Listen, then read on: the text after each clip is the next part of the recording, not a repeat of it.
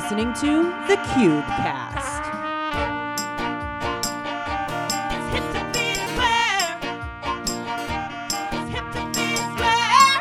All right, welcome back to the CubeCast with Tom, myself, and Sean Hanna. Sean Hanna comes from PK Move, PK Silver, all the umbrellas underneath that. There you go, right there. Yeah. What got me turned on to PK Move? As soon as I heard about it on a podcast, I told everyone around me, and let me tell you, Sean, they got sick of me talking about it. So thank you for doing something like that. I think it's really important. Hype, man. You're doing great. Like, it's really important that you brought it to the surface on a different level, and that's leveling up for sure. All right. So you know what? We talked before. You were in where was it? Virginia? Mm-hmm. Yeah. What's going on in Virginia? So that's where PK Move is based, and that's where I originally taught parkour, starting like 10 years ago, around 2010, so 11 years. And most of our programs are in the city of Alexandria, which is right across the Potomac from DC, and we do programs with Title I schools, assisted living centers, and then we do classes online that are attended coast to coast. Nice. Wow, how's that going with online teaching? That must have some interesting challenges to it.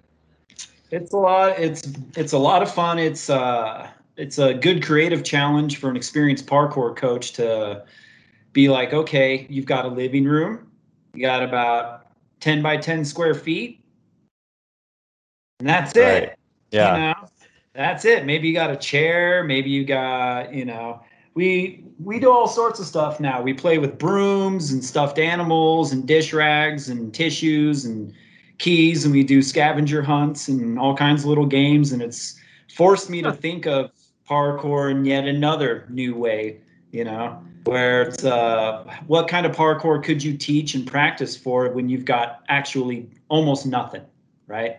And the answer, of course, parkour always finds an answer, right? Yeah. And then you start finding the next answer and the next one until, it's the highlight of my week to teach this thing in a 10 by 10 box. So you're still able to get those like foundational movements with none of the crazy setups of a regular gym.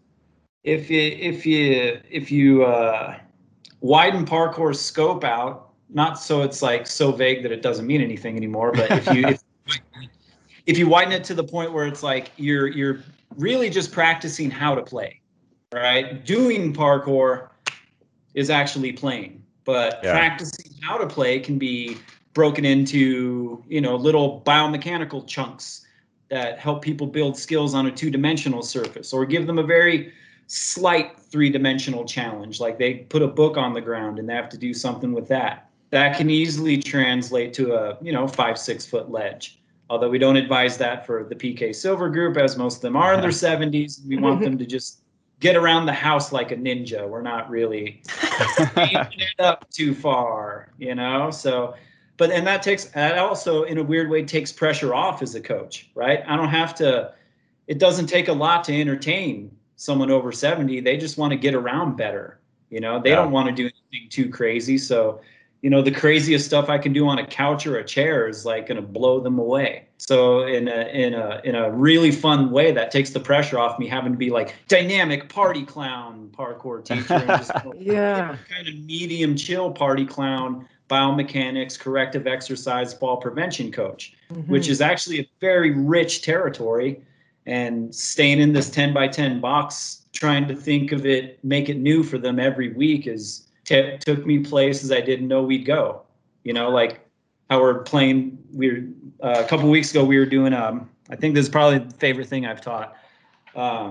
We did nunchuck socks for 20 minutes. So you take your sock off.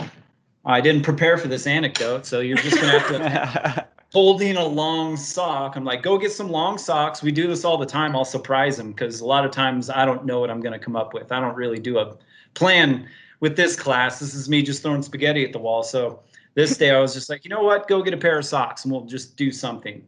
They all come back with socks. I'm like, all right, we tuck it underneath, you know, then we start breaking down little sock techniques. And then before you know it, you know, we're going all around and we've done shoulder mobility for 20 minutes and they don't even know it, but they're like, oh, my shoulders feel great. I'm like, yeah, nunchuck socks, real shit, you know? So playing with obstacles takes on a new context when you can hold the obstacle, right? So maybe it's not a solid piece that you have to move. Maybe it's just a thing that you hold that teaches you how to move and trains you, you know?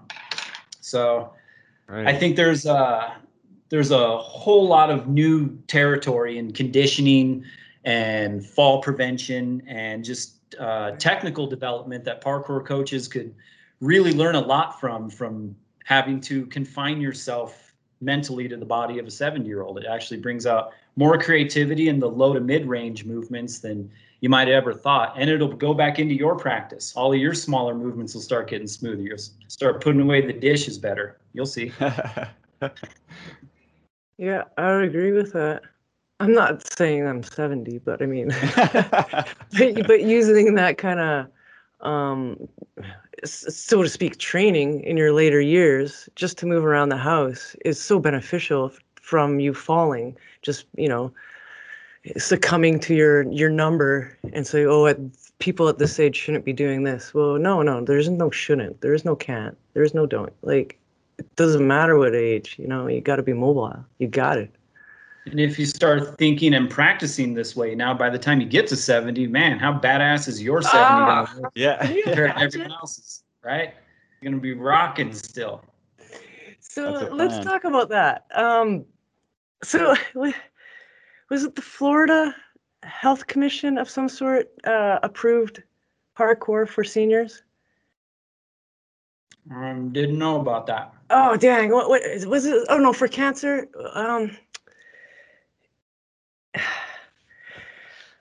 What I've heard was that PK Move, PK Silver was approved for seniors to practice, approved by the Cancer Association or something.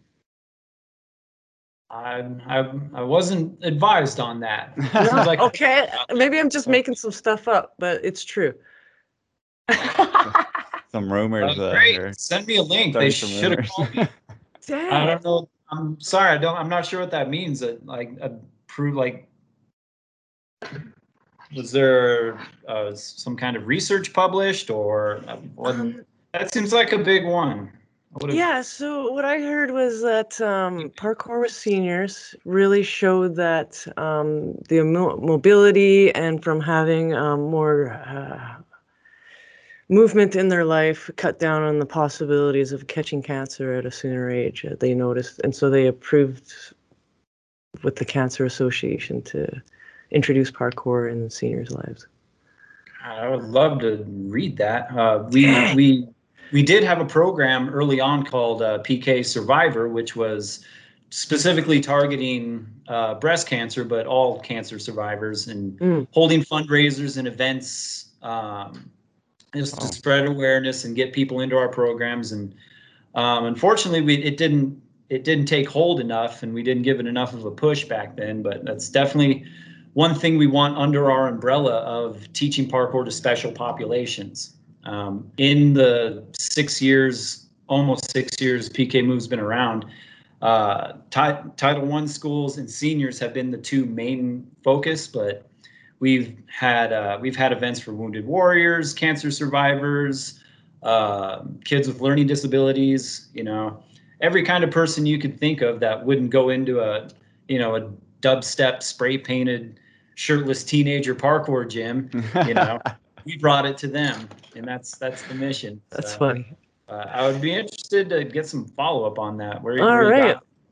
It could have been an interview that Nancy did. You know, Nancy Lorenz, our founder and original executive director, she did this because of her experience in my class at Urban Evolution, the old parkour gym I used to run. Doing parkour all the way through her breast cancer diagnosis and treatment and recovery. Like, she didn't stop. Wow. You know? she didn't stop because she was already a lifer, 6 months into starting to come to us. And then she got the diagnosis and she was like, this is what's going to get me through. And it did. So that was like the impetus for her to create this. So it could have been with her. I'm pretty sure she was talking about it, but and we've gotten a lot of good press lately. So it's some of it gets lost in the jumble. I do so many interviews. You know what? That's the only spaghetti that stuck for me for that. So. All right. We just had a piece by U.S. News and World Report with nunchuck socks quoted in it because the reporter was at that class. She was doing it. She was Michelangelo with the rest of us. It was great. How cool is that? That's in legacy media. That's in print. You know what? I'm going to put that on the post. 10 pages down from like, what's Putin doing? I couldn't believe it. Oh, what is he doing? My parents, they were indifferent. That's funny. Sorry, I apologize. So sorry about the chewing. This is one of those days where I forget to eat. I have the same problem. So what's going on, or what's in for the foreseeable future here for PK Move? Well, the next big thing coming up is our summer camps. This is the first time we've had like a full-on week-long 20-hour summer camp, and all sold out in Alexandria. It's a huge test for coaches, so I'm pretty nervous about that. It's super hot and very humid, and hope the kids don't pass out and they just have fun. We've got our first licensee, which is an assisted living center called Goodwin House. They're starting their 4th round of the 8-week PK Silver programming that was the basis of the Marymount Texas Tech University study that declared parkour safe and effective for seniors. And it's not going to keep grandma when she tries to jump off the roof, right? So we just did an updated curriculum for them. I changed everything around, and I'm very excited about it because the research study programming was pretty there was a lot of like really standard strength and conditioning stuff because we were kind of teaching to the research, right? And scientific research has to be reproducible. It has to be, measurable.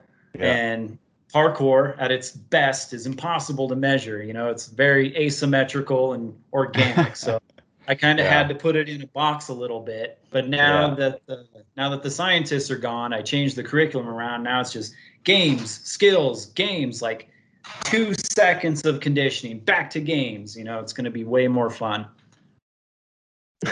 How neat. I love it. Way more fun for 90-year-olds. Got to see 90-year-olds do it. I love it. How many coaches are on the PK Move team? Like, is it like 90 plus, or how does one get to be a coach? Like, how can I become a coach? I was going to ask that too. I'll send you the paperwork. It is substantial. Please. Nonprofits, baby. Woo! We love our paperwork. That's what I know. That's what I know now. So to become a coach for PK Move, we're very open-ended. We're open-minded towards people that have the right mindset and background, but aren't necessarily in parkour. They're not dresseurs. They don't do this, but maybe they have a deep background in rehabilitation or working with seniors, but they just think this is a cooler way to do it. We just hired a lady named Erin who's done work for Silver Sneakers, very, very well-known national senior fitness programming organization. They're kind of like the gold standard. Silver Sneakers is the gold standard for licensed seniors fitness programming, and they are like everywhere, right? And she did them for a long time, and hold on, kind of lost you here. She was with them for a long time, delivered their programming, and saw us through one of our articles. I think she saw the video that we did for Vice magazine, which showed some of our 50 and up programming. And she was kind of, she had that same kind of aha experience, especially coming from an experienced place in senior fitness where you see most of the programming there is pretty rote. Like it is, they kind of coddle them even a little bit. It's mostly standing on one place and doing very simple movements, all of which is very good, but there's no spice to it, right? There's no, and Zumba's dangerous. No, I'm kidding.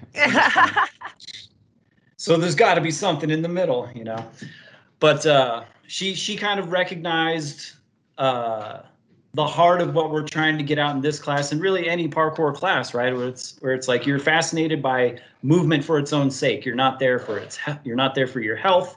You're not there to lose weight. You're not there to get jacked.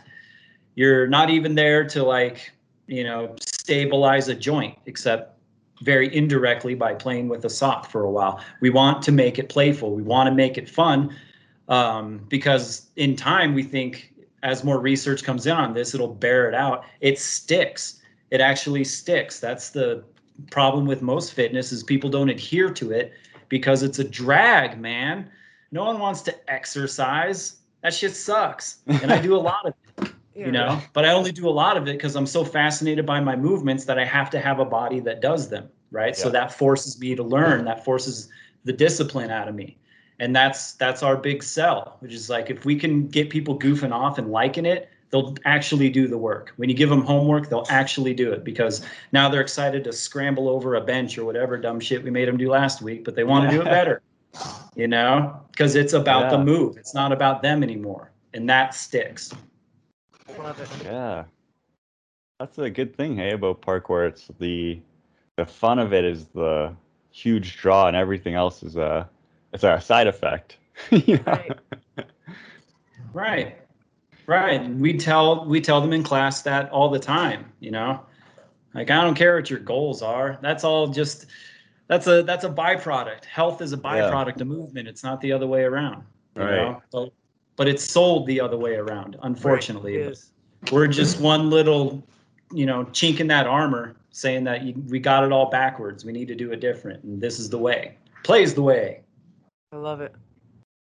So a lot of the coaches, they don't have to have a strong, or I shouldn't say not a strong, but like a long background in parkour themselves. No, not really. They do need to have some interest in it, obviously. And we do put them through some specialized training depending on whether they're going to work with the kids or with the silvers. Okay. Because obviously 7-year-olds and 70-year-olds have vastly different curriculum, at least in some parts. I could show you at the margins or at the beginnings that everybody should learn the same things. If you can't stand on a 2x4 solidly at any age, you shouldn't be going up any higher than that, right? Yeah. Master those 2 inches and we'll talk, right? Everyone starts at the same point.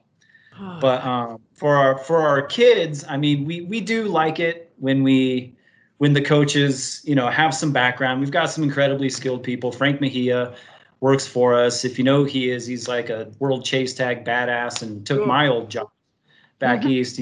I would call him my protege, but I can see him rolling his eyes. He's actually going to be here this week. And most of our coaches did come from that like core nucleus of people that we all knew each other at Urban Evolution. And when PK Move started, we were all happy to help and throw in. But since then, it's grown quite a bit and diversified. And I would say roughly half of our coaches don't have any particular parkour background or didn't come here with it and are now, getting into the life after being exposed to it, because it's awesome and it's fun. And everyone who gets exposed to it usually ends up doing it a little bit. Yeah. So you guys don't have like one gym that you're based out of or anything, right? No, that's our model is all about coming to you, right? So if we're going to serve special populations, we have to understand that A, they're usually not going to have the money for a parkour gym, and B, they wouldn't be caught dead in one anyways for the seniors. Like they're not coming to a parkour gym, no matter how open and inclusive you make it. That's first of all, it's just not practical. You know, the age groups we're targeting, a lot of them either can't drive or don't drive. So that's not going to work, right? And the whole ethos behind parkour, in our opinion, and most people's opinion, is, you know, like we all kind of understand gym baby culture a little bit, right? You know, as parkour gyms have started to grow up, you get that cohort that only do parkour in the gym, and they never go out and do it, and it's not like integrated into their lives, and that's backwards now, and it's missing the point, right? If you're only doing parkour inside, it's like that's you missed it. You know, you got to go out. And so our whole thing is, if we're going to serve people that don't have the means or aren't in the right mindset for a place like that, it's like, don't worry about it. We'll come to you. You've got a curb. Oh, look at that. You've got a handrail. You've got a short wall. You've got everything. We can teach you to play wherever you are. And that's especially important for some of the low income kids we deal with, because, again, they're not going to have the money to go to a parkour gym, but they often live in areas that, you know, could hold a lot of adventure for them if they weren't scared of using it or had friends to be there with. So it teaches them the culture of it in a way that a gym oftentimes can't when it gets kind of cliquey, you know? Right. And we want to, you know, we want to spread that message about parkour generally. It's like, this is about reclaiming the environment, right? There's a big, there's a bigger reason behind all this goofy playing stuff that, you know, we don't have to get too serious about, but it is important, you know, as movement kind of gets more and more patterned out of the world. This is one little thing we can do to kind of reclaim the space. And so that's part of the mission of PK Move, is going to people that would never think that they could participate in that philosophy through their bodies and saying, oh, yes, you can. Let's go to this handrail. You're going to have a blast. I love it. Yeah. Yeah, it's really kind of getting back to the origins of parkour itself, right? Like, it is accessible. Just go outside and do this stuff. You can do it. And it's great that you guys are, you know, having such a good approach to getting older people who wouldn't typically do this. You know, everyone thinks it's going to be teenagers, but it's so awesome that you guys are actually getting out to, you know, even seniors, right? Like, that's really wicked. It's a much easier sell when they don't have to do nothing, you know, right? Coming to you, you don't even have to pay. They already paid. Love it. Or it's on a grant, or it's this, that, or the other. It's like, it's here for you. All you have to do is poke your head in and take a look one time, see if it's interesting. And they usually do, you know? Yeah. Usually it's just one class is all it takes. Sean, when did you start parkour yourself? I'm like most people. I'm a Casino Royale baby. Most Americans, I'm a Casino Royale baby. Yeah. All right. So when that movie came out, that was 14. That was 15 years ago now, almost. Is it really already? Yeah. Oh man. Time flies. Jeez. Yeah. So I'm a total American basic. You know, I saw Fucon do that chase, and, you know, I was part of that first wave of people in America that saw that and was like, that's the thing. I've always wanted to do whatever the hell he's doing. I got to find out everything about it. You're giving me goosebumps, Sean. Like, seriously, I feel your enthusiasm. Oh, you're welcome. Yeah, before that point in the States, there was, like the Tribe and maybe Tempest? Yeah, and that was my first parkour class was at Primal Movement and with Frosty and Travis and the original Tribe. No way. Yeah, that is sick. Oh, cool. Yeah. It's nice to know some OGs that you trained with. Yeah, and I was, you know, I fell in love. The first frame of Casino Royale, like the first Kong vault, I was like, that's it. And then I went to Primal and took that first class, and like, I felt like I got shot with adrenaline afterwards. I left the class and then immediately went out to the parks and sprained my ankle doing a bunch of jumps. Just had so much energy for it. I just never felt that tapped into anything else I've ever done. And I've loved activity my whole life. I've done martial arts, basketball, climbing, snowboarding, wrestling, all of it. But cool. I was going to ask. Like that first big curb jump was like, this is it. This is the rest of my life. that's a funny time, hey, after your first, a little bit of exposure. You have like the veil kind of lifted off, right, from the normal Muggle vision. It's just like, oh my God, I can do all of this now. It's real, man. When the first time parkour vision hits, Yeah. man, you feel like, I know. like the universe just whispered a secret in your Yeah. ear. Like, oh my God, I got to tell everyone. Can I tell everyone? And everyone gets sick of you here talking about it. It's, and then all your friends turn into parkour friends. Like, it's great. Oh, yeah. Yeah. Yeah. Yeah. They're the only ones who understand me. I can barely talk to anyone else. It's not true. You don't Seems get that it, way man. sometimes.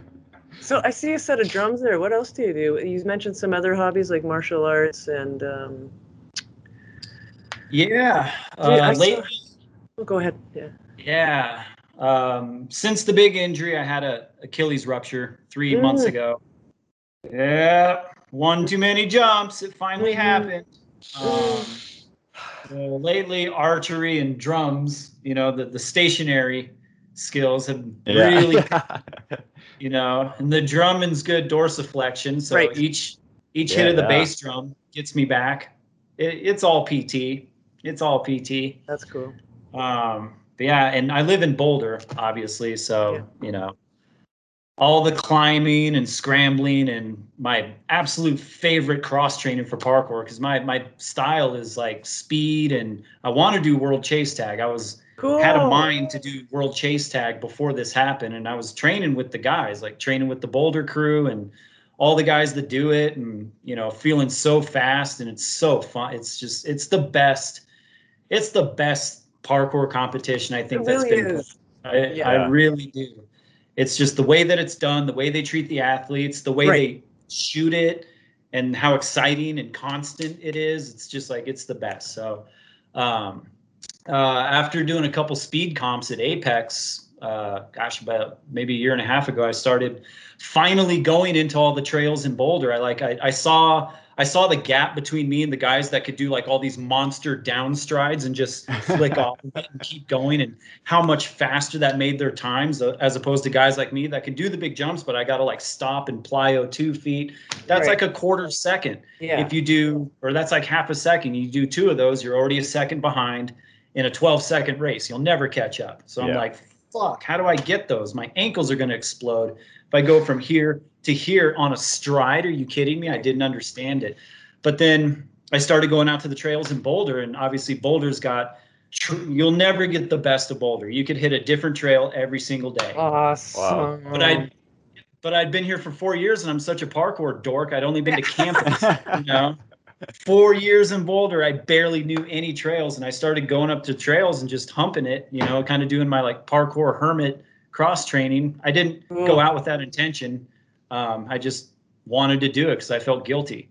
It was a beautiful summer, and I hadn't really done Boulder despite living here. So I went out and did it, and started going up pretty quick and started getting my cardio. And then I started seeing guys would pass me, guys and girls would pass me going down like at fucking sprint speed. And I was like, what?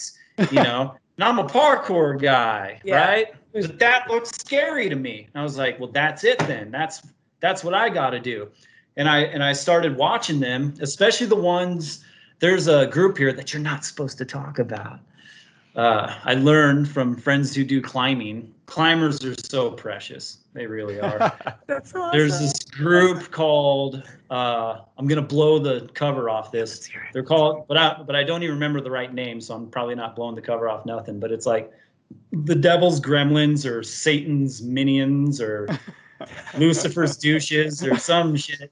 It's but their whole thing is they like scramble race. So if you know scrambling, that's like the midpoint between hiking and vertical climbing. So scrambling can still be pretty damn hairy, right? It's like as close as you can get to free soloing without free soloing, right? And these crazy bastards do something called the Tour de Flatirons, which is, if you know anything about Boulder, we've got these great big jutting rocks that go at these angles like this, spread across the landscape right next to the city. They're iconic. You've probably seen them somewhere. And there's 5 in particular, flat irons 1 through 5, and insane motherfuckers go straight up the face of it on a scramble, hundreds of feet, and then run back down as fast as they fucking can, taking these huge drops at these crazy angles. And I'm thinking about the best speed comps I've ever seen indoors on symmetrical, geometrical surfaces. Yeah. And, like amazing guys, like the French dudes. I've seen French guys compete on speed course, and you're just like, ooh la la, I can't believe how fucking advanced it is. But I saw, Satan's bastards or whatever, ripping down these fucking mountains, and I'm just like, holy shit, that's what it's about. I gotta start doing that. So I started picking up speed last year, and holy crap, by the end of it, I was taking huge ass drops in stride on bumpy, weird, like every step you take at that speed, you're asking to get chewed up. Like every single thing could fuck you up. So you really dial in. Like I was so centered, and I finally felt the same way about doing a trail hike as I felt about doing, the biggest ass stride at the campus. Like I found my parkour in the mountains, and all I had to do was scare the shit out of myself going down like 10 times faster than I went up. It's the best. So I can't wait to start getting back to that. That's like my main Boulder bro activity is just ripping ass down mountains like a Satan's whatever. And I went up the face for the first time last year. I did one of the faces up in a scramble, which is like, you want to talk about your asshole puckering for like 20 minutes straight just to get you awesome. Whatever movement drug you want to get on, Boulder's got it for you. Wow. Yeah, that's on the bucket list for sure. Got to get out there at some point. Yeah, apparently Boulder's wicked. Yeah, come do it. I got a fold-out ottoman and everything. Thanks for the offer. That's really cool of you. Yeah. You said you mentioned injury. I know you're in a boot, but how do you Not anymore. Nice. Oh. How do you deal with your injury? Do you just like let time heal, or do you go to a chiropractor or a person or massage therapist? How do you deal with that? They're kind of all the same. This one was unique, and it's my first surgery. I managed to avoid it, but as far as injury recovery goes, I've done them all myself, and I've had them all. So I've learned how to do each one, and I mean, we're talking the whole thing. I've set breaks. I've pushed back in dislocations. Wow. Every tweak and tear and fuck up you can have, I've done it twice, but brought it back each time stronger. And that speaks to my education and my background. My first phase of my career was rehabilitation and training people over 50, and my degree's in exercise science. So, I'm not going in blind. I'm not just stubborn. I'm stubborn and slightly educated, plus experienced after all this time. Like I said, I've fixed everything on me twice. I've fixed other people for 20 years now and seen what works and what doesn't. And it's kind of all the same, after the initial emergency recovery period, depending on how bad the injury is. Like an Achilles repair, you need a couple of months of little to no activity so that thing can knit back together. I gave it like a day, before I started testing it again. But I managed to be pretty calm. But the process is always the same. Once the initial phase is over, then you're just seeing what's left. Like what movement out of this particular joint is left. And in the case of the Achilles tendon, the main movement there is dorsiflexion, right? You take away dorsiflexion, you take away everything. Your runs, your jumps, all of it. It's all gone. Anything dynamic is gone. So what's the number one goal? Bring back dorsiflexion. So the first thing you have to do is see what's in there. And so when I put my toes up to the wall, like say, these are my toes and this is the rest of my leg, I can't bend past 90, right? So dorsiflexion is almost completely gone after surgery. And now we're at month 3 and I'm back to like 45, 50 degrees again. Wow. And I need to get down to here where my left left leg is to be back to even and back to like world class, because the kind of dorsiflexion you need for high level speed parkour is like insane. You need to be really strong and really supple in the dorsiflex position. So obviously I dug a huge hole with this. Hilarious. But the actual mechanics of it are fairly simple. I just have to bring this back. And there's a lot of different ways to do that. Most of them are pretty tedious at the beginning, but back in month 3, I'm already going on hikes and climbing trees and doing dumb shit again. So wow. We're on the way. We're on the way. Yeah, that's pretty speedy. Yeah. Faster than my orthopedist would prefer, I can tell you that for sure. He doesn't like my stories, but I'm winning him over gradually. Each time I come back, it's like, what'd you do now? I'm like, whatever the hell I felt like doing, and it worked. Look. I've done the same. Okay. I guess I trust you. I know. He has to, right? What can he do? I know what Tom's thinking. Have you followed the knees over toes guy? Oh, you read my mind. Ben Patrick, yeah. Ben Patrick is awesome. Okay, Ben cool. Patrick has really got something. Yeah. And I was incorporating a lot of his movements into my practice before this injury that were like, I mean, it felt like my legs were taking like steroids. I felt like leg vitamins. The guy really has it. In fact, I blame him for this injury a little bit because I was getting so strong so fast that I really kind of overdid it and got my ego into it. That's not Ben's fault. It's blaming him for your ego. It's got nothing to do with him. It's got fault. everything to do with my one more time syndrome that I can't shake. But that's how people saying that. But yeah, it was, and all the things that I need to work on now, I was already working on with the knees over toes movements. Good. So I've just adapted them to rehab, right? I've constricted the forms, but it's the same kind of program. Now it's just knees over toes for a broken guy.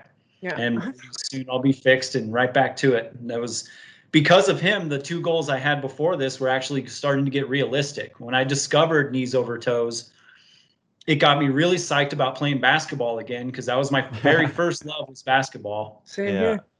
And so for part of my warm-ups, you know, for my agility, my crossover training for World Chase Tag, I was doing dribbling again and starting to do vertical jumps again and getting a nice handle too. I'm like a little honey badger out there when I get going. and it was feeling good. And then the next phase is I wanted to bring the hops back because I could dunk when I was 19. I actually could. I'm only 5'10", but I've always had jumps, and I could throw it down when I was 19 and still playing basketball.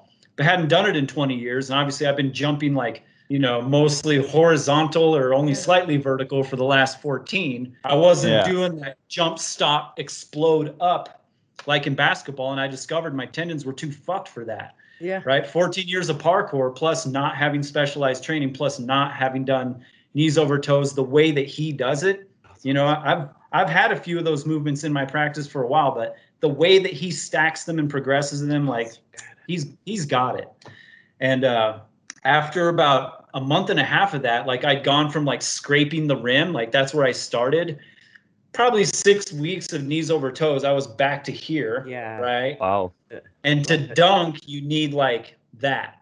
You need to be just past the wrist if you want to stuff it and like really do it and not need a alley-oop and shit. That's like so awesome. Like a white guy. Man can't jump. If you really want to do it yourself, you need about that much clearance over 10 feet. And man, I'm telling you, it was like 4 inches in 6 weeks. Maybe 6 to 8 weeks, 4 more, and God, I got it. So I was getting close to that, and the other major goal was getting to World Chase Tag and tagging Frank Mejia, who I hate with a burning passion. Here first. No, he's actually one of my favorite people, but he sucks, and I'm gonna ruin his life when I tag him. When I tag him with like 41 off of a repaired Achilles, you're just gonna see the light out in his eyes, and he'll never do Chase Tag again. He'll just move into a hole and die, which is my dream. Hilarious. That and dunking. Those are the 2 big things that just tumbled down the mountain a little bit. Yeah, there you go. It's obviously working. Make the eventual victory that much sweeter. At least that's what my delusions tell me, and I believe them. I believe them. I have to. So that type of dream. My dream is to ruin Frank's life. I want that. Yeah, life is better get a dreaming. T-shirt. That training then, like the knees over toes stuff, has that impacted like the PK Silver stuff at all? Like, or was that already in there, like backwards walking type things? Backwards walking was already in there, but partly because of knees over toes, I've expanded its role in the new curriculum. And I've started to experiment with my Wednesday class. And, you know, just doing his like topmost progressions, but getting them used to the idea, right? Because his whole thing is exercise science and fitness generally has, at least in the West, is like really got a big failure of imagination, right? Always loading a squat in the back, always focused on like weightlifting and bodybuilding and all these other protocols that don't max out your agility and in fact limit you and set you up for injury, right? So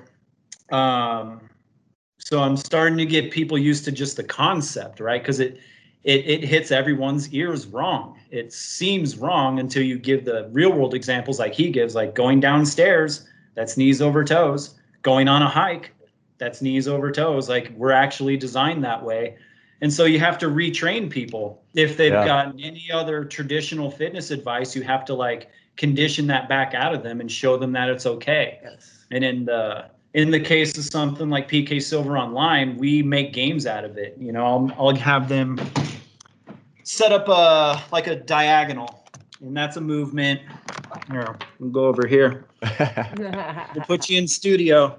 There you go. Oh, nice. Thank you. And we are in studio. All right. All right. So have them set up, you know, and instead of having them split squat forward, maybe we'll just have them dip the back knee, which is already a huge challenge. Like already this screws people up. And then if you make them lift the back knee, now they're really screwed up. Right. Right. So then they have to just master that position. And then from there, what are you doing? You know, you give them some sort of thing to deal with up top. So you like lock in that bottom. So now they're getting all that anterior load in this side, but it's kind of passive, right? They're not really like cranking on it. It's just passive anterior load pumping up that knee joint. And while that's fatiguing, you distract them up top and, you know, maybe give them some nunchucks or give them some keys to twirl or give them a book to pass behind their back or give them a ball to catch. But they have to stay in anterior load. And by doing that, by giving them the upper body distraction, they'll do that shit for like 2 minutes straight. If you just told them, hey, I just want you to hold this position for 2 minutes, they wouldn't do it. They'd be pissed. They wouldn't come back. You give them this game up top, and now you get the rehab on the bottom. And that's kind of, we're always trying to like hit that target in PK Silver where it's like rehab, but silly, you know? There's ways to do it. I love it. Thanks for the demo. That was really cool. Good for you. Whatever you're doing, keep on doing it because it's showing. And I've just learned another thing. So wonderful. Like the distraction and all that. Yeah, that's great. Yeah, try it on yourself. It actually works.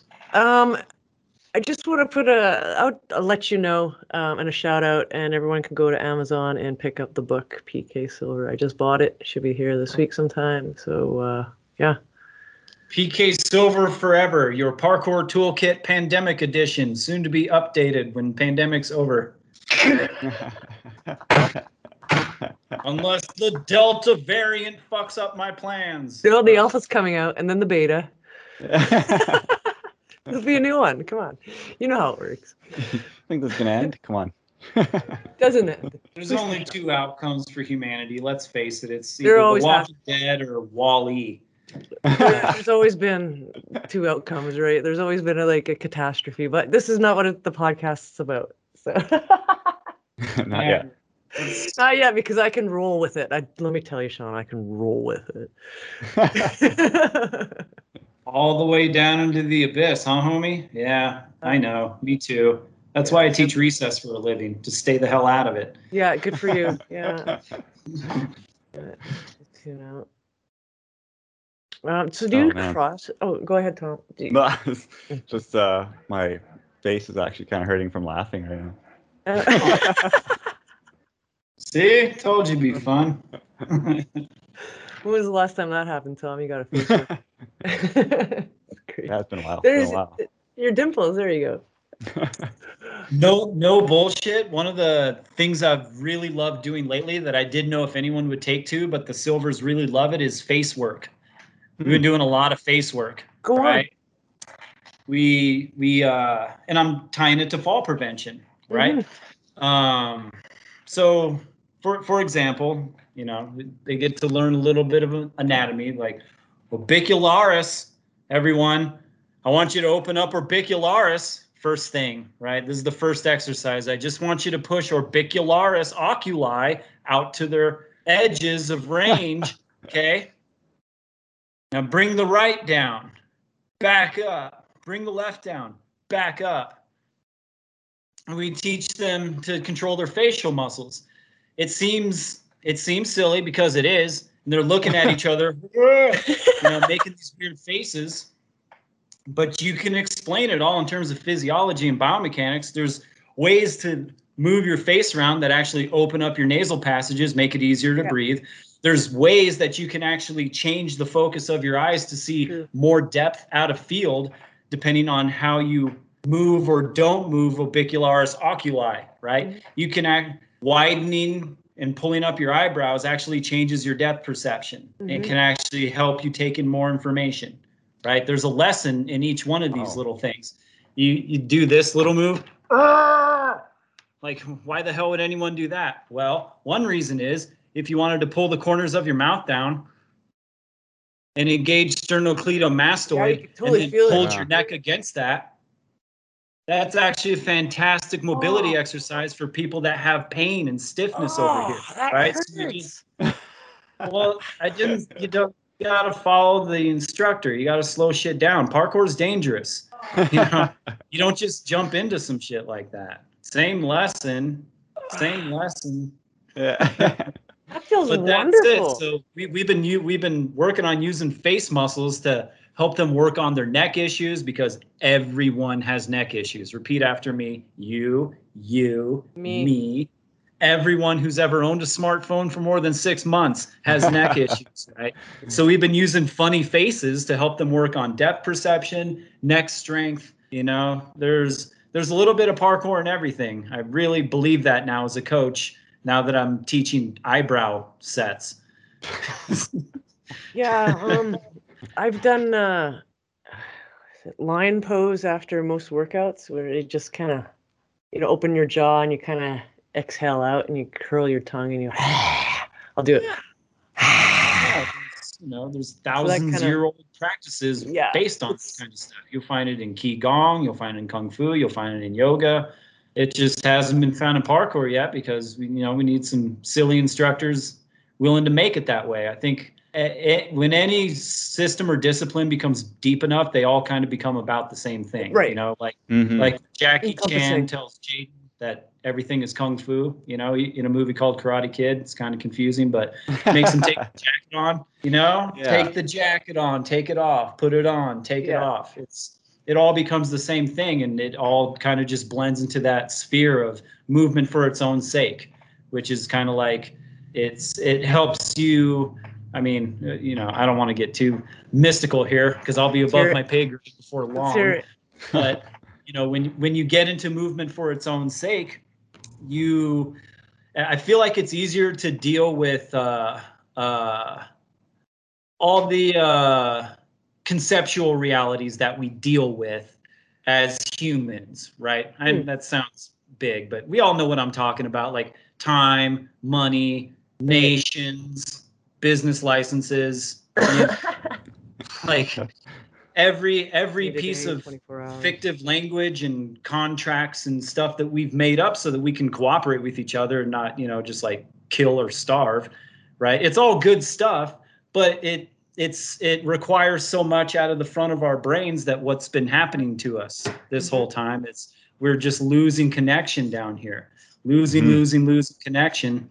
And now it's almost completely patterned out. So one of the things I love most about parkour is the context it gives people for reconnecting with that in a manner that is so peaceful and playful and supportive and positive. You know, like Kung Fu or any martial art can deliver that, but the context is combat. And you're learning all these skills that you hope you never have to use, right? But you get the spiritual and physiological benefits of practicing it, but then you never get to actually use it. Or if you're doing martial arts properly, you should never put yourself in that position, right? Like that's part of martial arts, is having the self-control and the discipline to be able to deal with scenarios non-violently, because you understand what violence is about. And that's all cool. And that's all shapes the human experience. But parkour is cooler than that, because it's like does the exact opposite, right?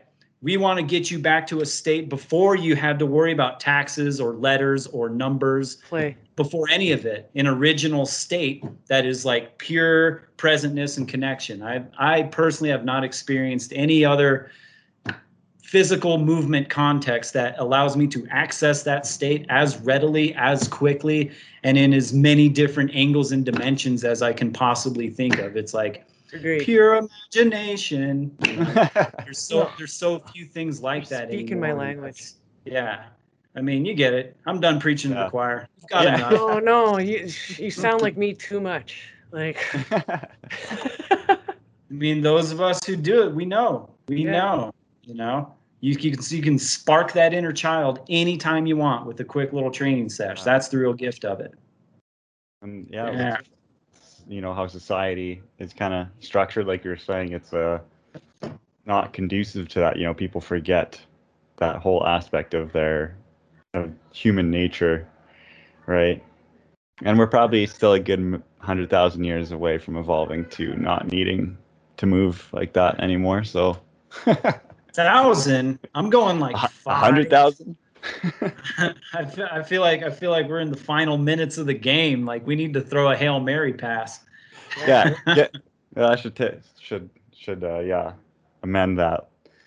It's all depending on CRISPR technology and robotics. We're a long ways away from naturally evolving to that point, till we're little alien creatures with tiny little bodies. It's definitely, you know, a cynic is going to say that's inevitable, but you know, an optimist says that, okay, these changes came over us really fast. It's a very new problem. And parkour to me is just the latest, you know, the latest counterbalance to it, or the latest solution that's come out of, or has been necessitated by the new reality, right? Of modern architecture, lack of movement, sedentary life. We've tried coming up with exercise. Exercise science didn't exist 100 years ago. We didn't need it. It wasn't necessary, right? Exercise as discipline, as an art form, as an act, you know, that's been around for a while. But as a practice science to cope with large scale societal problems like obesity, heart attacks, like that's actually a very new phenomenon, and it's failing bad. You know, as when it gets translated into fitness. Fitness is $100 billion industry in a country that's just getting in worse shape every decade. Every decade, our health outcomes are declining as our, you know, our what is it? Like the median mortality rate is kind of holding steady, but are those quality years? And if we're going to add 10 or 20 more years to the human lifespan, what are they going to be like? Are we just going to be in pain and inflamed and pumped full of cortisol and distracted? Like, I don't want another 20 if that's what it's going to be like. About. You know, so I think parkour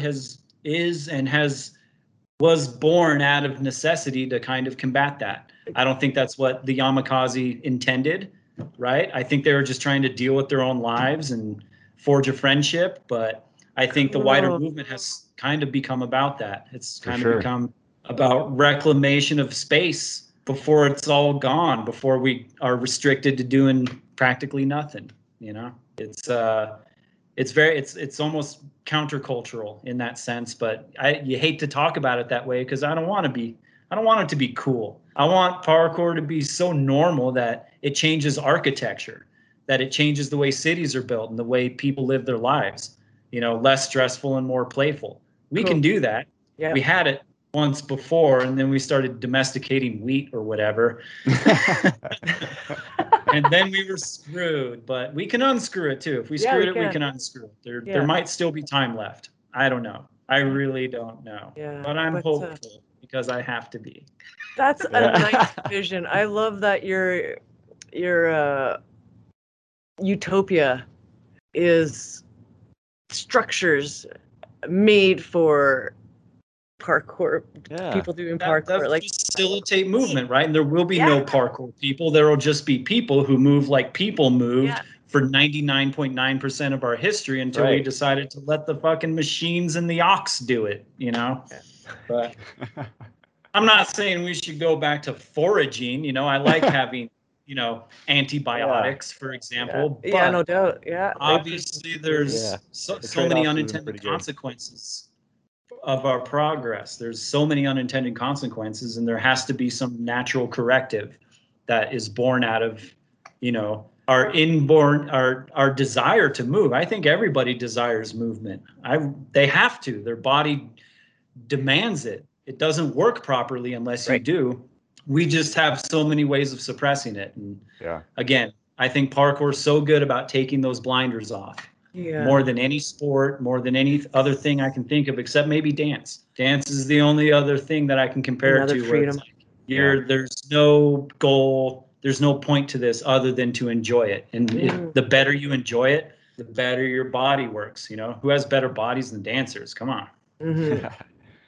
Yeah, it's funny. Like sports have just been the justification to move, but like you don't need a game. You don't need to score goals. Just move. That's how we fail. That's how we failed the generations beneath us, right? If we emphasize sport and you're not a sporty person, then what? What are your options? And we don't give people enough. So yes, once again, I think it's just such a better option.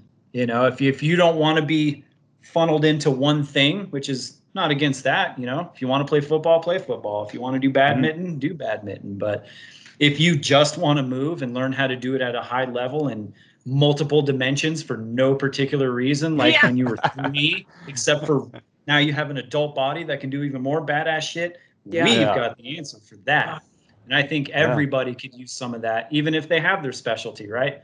Parkour is influencing sports, martial arts. There's a lot of different fields of activity that are slowly catching on to what we've all known for a long time. It's like, if you know how to land and transfer momentum, like how many different things could that apply to, right?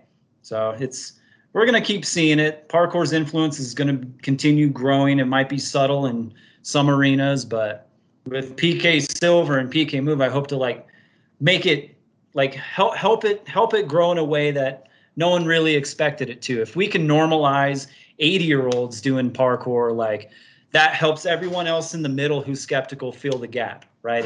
It takes away their excuse. And I hope that we can be a part in making it more popular, from 5 to 80 because of that. If we can show that grandma can do it, that changes the conversation for I could never do that. Bullshit. You're only 50, No. That's the message. Bullshit. You're only 65. I want to be a coach so bad now. You totally got me worked up. I'll send you the paperwork. Because there's quite a lot of seniors out there, silvers out there that I can definitely make an impact on in a good way. So if people are interested in learning this, coaching method or getting this program, can they go to your website and they can go to our website some way? They can contact me.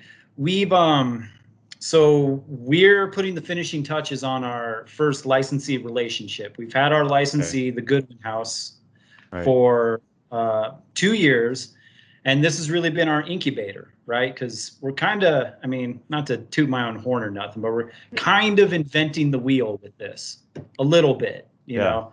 Parkour over 70, 80 really doesn't exist anywhere, hardly anywhere. And it definitely doesn't exist with like any kind of evidence-based research behind it, right? And we did it that way for a reason, because the stakes are higher, obviously. You know, when you're dealing with the most vulnerable people and trying to teach them something as cool as parkour, like you need to know your stuff. The problem is, what's the stuff? What is the stuff? We don't really have the stuff yet. So that's been my thing the past 4 years, has been refining the curriculum that creates the stuff, testing it in a real lab, and then getting it to a point where we feel comfortable reproducing that result. We aren't quite there yet. We've got a couple more rounds of this first licensee to go. We've got a partnership with an app called Zibrio, where they're going to be delivering our online content that I've been working on for the past 8-9 months. And those are going to be the first 2 moves that allow us to start expanding. So the short answer to this is, we haven't published our certification yet, and we're not doing new licensees yet, because for us, this is like, it needs just the right amount of time to bake. We're not going to rush it at all. Sure. But we're getting close, and there is so much. Like, I've been so blown away since I took over the director position by just how much interest. She warned me it's going to come at me in waves. Like, this is the right idea. This is the right idea. It really is. But it'll flame out if we get it wrong. So I need to know that this stuff's going to work. Right. It can't just be a cool idea. Hey, parkour for grandma. It's like, yeah, that's a cool idea. But until I feel comfortable letting other people that I don't have direct control of take over classes, we're not going to be pushing to expand it. So stay tuned.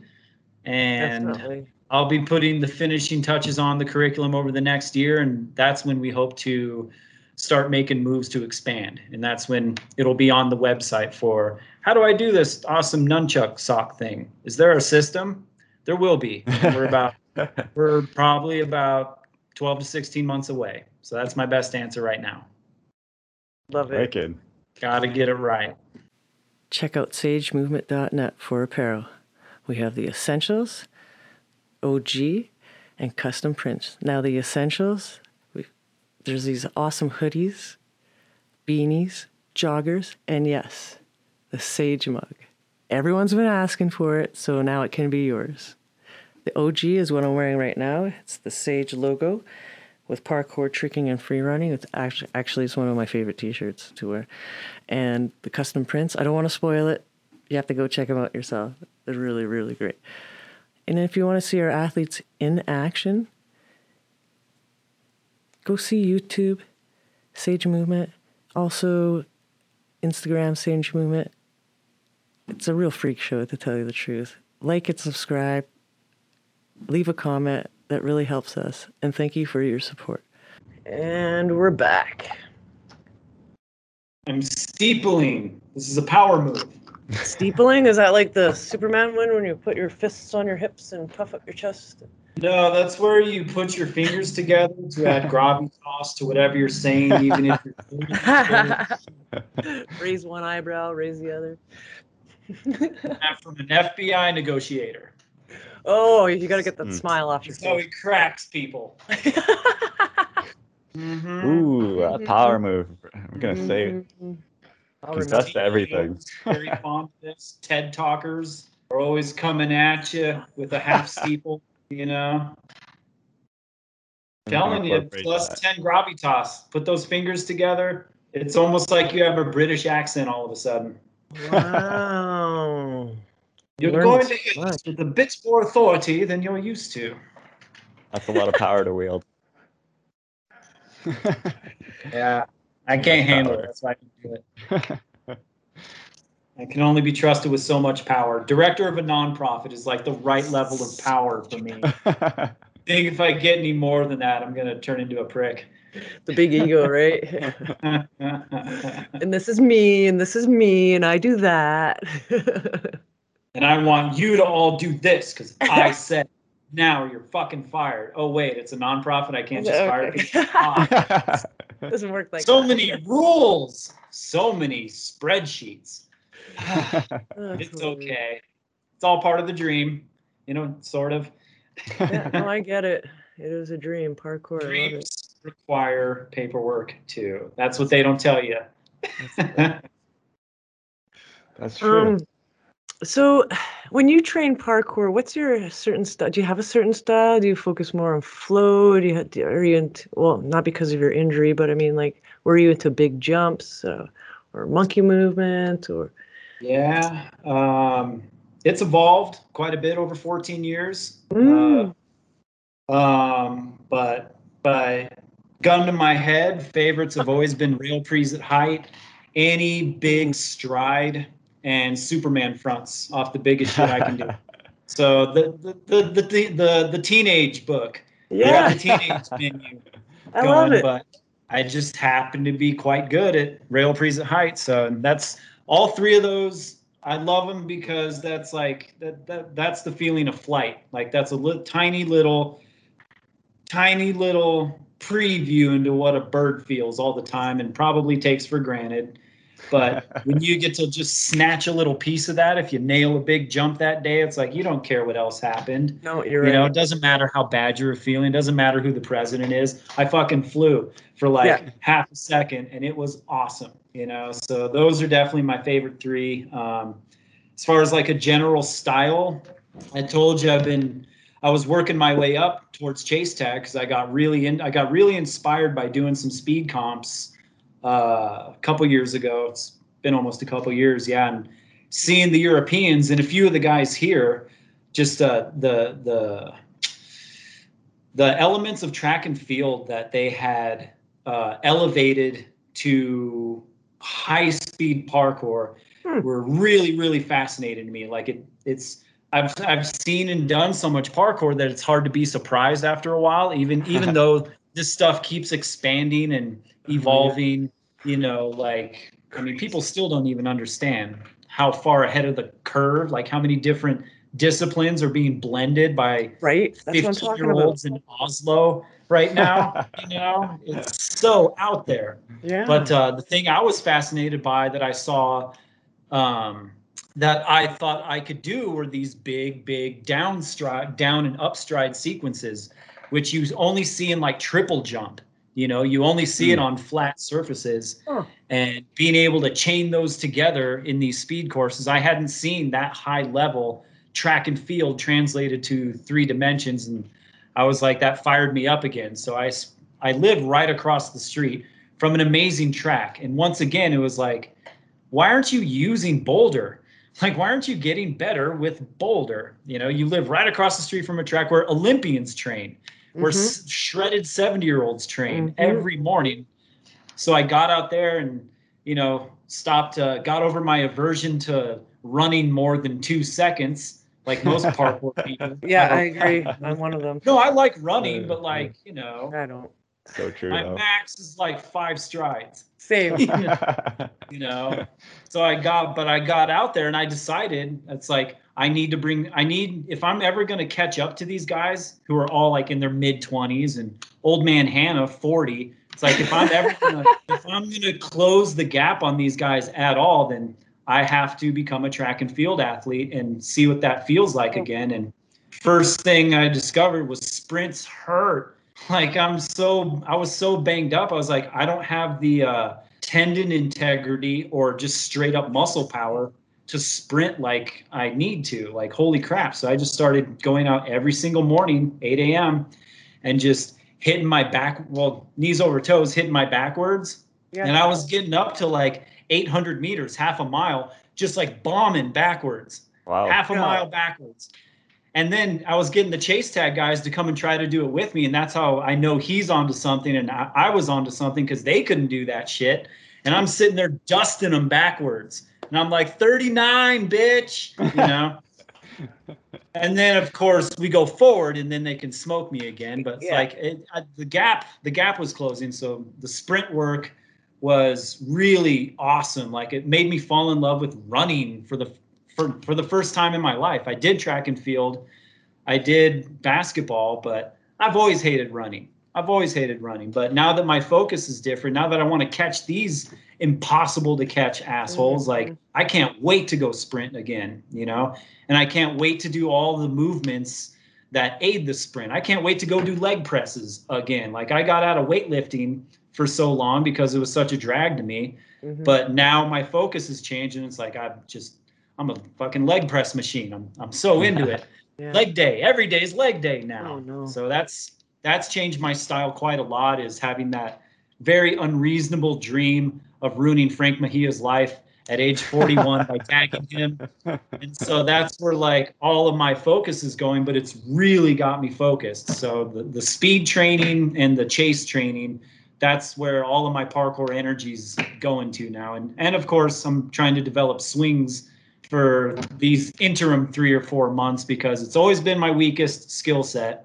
I'm a much better runner, jumper, climber than I am a swinger or flipper. You know, my swings and flips are like, you know, yeah, but they're definitely not my best ones. So now that I can't run for probably another 4 or 5 months, I'm gonna go for monster swings and see what that's like, because I've never really taken that super far. I'm okay at it, but I want to do giants. I want to do, you know, crazy one-armed angled shit. There's a whole world in swinging that's totally untapped for me. So I'm excited about that. What about you guys? Go ahead, Tom. Well, what, for my style of training? Yeah, like what's your practice look like these days? Are you a jumper? Are you a flow guy? What do you like? You know what? It's so sporadic. I feel like I'm just all over the place with my training. It's like each day I feel it's a little something different. And then since quarantining and coming back, it's like trying to get back into flips more because I just love tricking. So getting all the kicks and everything back. So that's, just try. It's, you know, not enough time to train at all. Really. Yeah, that's what it seems like. That's how it is. Oh, that's just like saying I don't want to. That's bullshit. Make the time. I know. No, I would have to agree with you, Sean. Like, my ego gets in the way. It's like, oh, but it's so much easier not to train. So let's not and get the potato chips. And you like that new show that's on Netflix. That's way easier. And then, like, I have to talk myself out of it. But my style is definitely flow. I try and work on my flow as much as I can. And it's smaller movements. Like, I know I can, like, I'm older too. My movements aren't going to be that grand, but I'm so happy that I can pre my body length. Like, I didn't think I could ever do that. And now I'm going even further when, you know, even when Tom and I went out, and Amathea and Vinny went out just training a couple of weeks ago, knees over toes as well. I didn't know where I came from. I just showed up. You know, it was just like, are you kidding me? I need to be jamming with people more often. My flow is there. Tom taught me a new move and I threw it down in a line. It was just like, it was great. So I'd have to say, like, mobility, community, and flow. That's my style. Oh, yeah. Yeah. Yeah, there's always new things to incorporate. Always. Just see something like, oh no, I gotta try this and add this in here. Yeah, some of my best training days have been those days where I'm talking myself out of it. Like, I'm not really, meh. You can skip one, can't you? Meh. Totally. And those are the days where I'd always drag myself somewhere. Fortunately, I live right across the street from a track, and cool. Which has a ton of equipment. So, and I've got all my own toys, and I just start doing something. I'm like, just go somewhere and do something. That's your plan for today, and just see, you know, pop that seed and see what grows out of it. And I've had those kinds of days where I go there, I have no energy, I'm exhausted, I'm uninspired, and I'll just start dicking around. I'll stand on the edge of a curb and just, you know, take it back to basics, train my heels, and before you know it, I'm doing like 11-foot laches off a fucking tree branch in an hour and a half, you know? Didn't plan on that, but now it's this huge sequence that I thought I had absolutely no energy for it, just pulled it right out of me. So I also love that about this discipline, about this practice, Yes. which is that it has infinite entry points. And it doesn't really matter how you feel. If you just start moving, something almost always happens. And it's usually cool, and you always feel better. At least I do, unless my leg explodes. Yeah. No, I think a lot of parkour people are like that. You don't feel right if you haven't moved in too long, you know? That's when you get antsy. That's when you know it's in you, you know? Just, can we go outside? Just one jump, baby. I just need one. Yeah, like even during the lockdowns and lockups, the people who were doing parkour in their apartments in their small room, and they're doing challenges, like who can do this in their small space. Like, it was really cool. Like, you just proved it. Like, you can do parkour anywhere. You just have to have that vision in there. Everything's a possibility. And we responded to that at PK Move, obviously with the book, that was part of it. But we also have a series of videos that were commissioned by the city of Alexandria for PK Move at home. And there's all of our coaches, including me, are doing at-home stuff. I've got like a solid 15 minutes just dicking around on a couch, you know, just doing like cool, like spinny, flowy couch flow. You know, what happens if the doorbell rings and you need to get off and go this way, but your head's on the other end, you know, solve those problems. It's actually, they actually turned out to be quite a lot of fun. So anyone would like to go to the PK Move website under PK Kids and see our at-home lessons, you too, at any age, can figure out how to fuck with the couch and have a great day. There will be a link to that in the description. Yeah, maybe we could bleep the F-bomb when I'm promoting PK Kids. Yeah. We can fix that in post, right? Do you want to take that? I should do a second take on that one. If you want. To be fair, when YouTube asks me, I always say these are not meant for kids, so it's all good. I don't even know about that. So thanks, Tom. Yeah. Do you have any more questions, Tom? Yeah. Oh, yeah. Okay. Here, let me go ahead here. Yeah, good. Give her. Well, I guess parkour is obviously such a big piece of your life. Are you watching like a lot of other parkour content and everything? Like, do you watch all the store videos or follow more mainstream like parkour stuff? Here and there. I bought Soul Destroyer was the first piece of parkour content I think I paid for, and then I went on a spree. You know, what was it? Super Tramps Asia, I think. And I bought a bunch of other ones that I still haven't even watched yet. But Soul Destroyer, like that brought me back to the beginning. I hadn't felt that way since like Oleg Out of Time. You know. Everybody's favorite, right? Mine too. But the progression in Soul Destroyer was absolutely insane. I don't watch a ton of parkour content, and I'm barely on social media except, you know, for more parkour paperwork, you know. But because you gotta post. Yeah. And I gotta post more. I really do. But what was I talking about? I don't take in a bunch of parkour content unless I go out to Virginia or somebody comes to visit me here and they're, you know, 24, and that's the only way I can get them to talk to me or make eye contact, is if they're like, hey, who's on your phone? What have you been looking at for the last 20 minutes? Oh, Matt McCreary. Who's that? You know?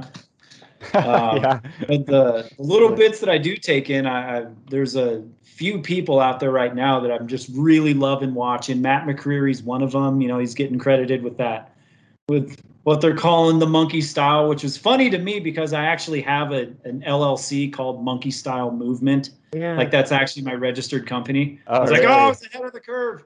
Yeah. And now they're taking it.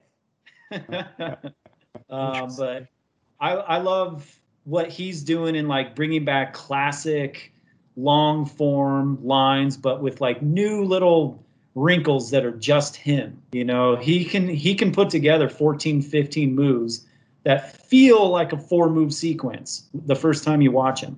You know, they're like 15 seconds long, and you're like, wait a second, I think he just did way more than I was able to even process the first time. I gotta watch that 2 or 3 times and see that he just invented 3 moves, and I didn't even see him on the first pass. You know, kind of like how Oleg was back in the day.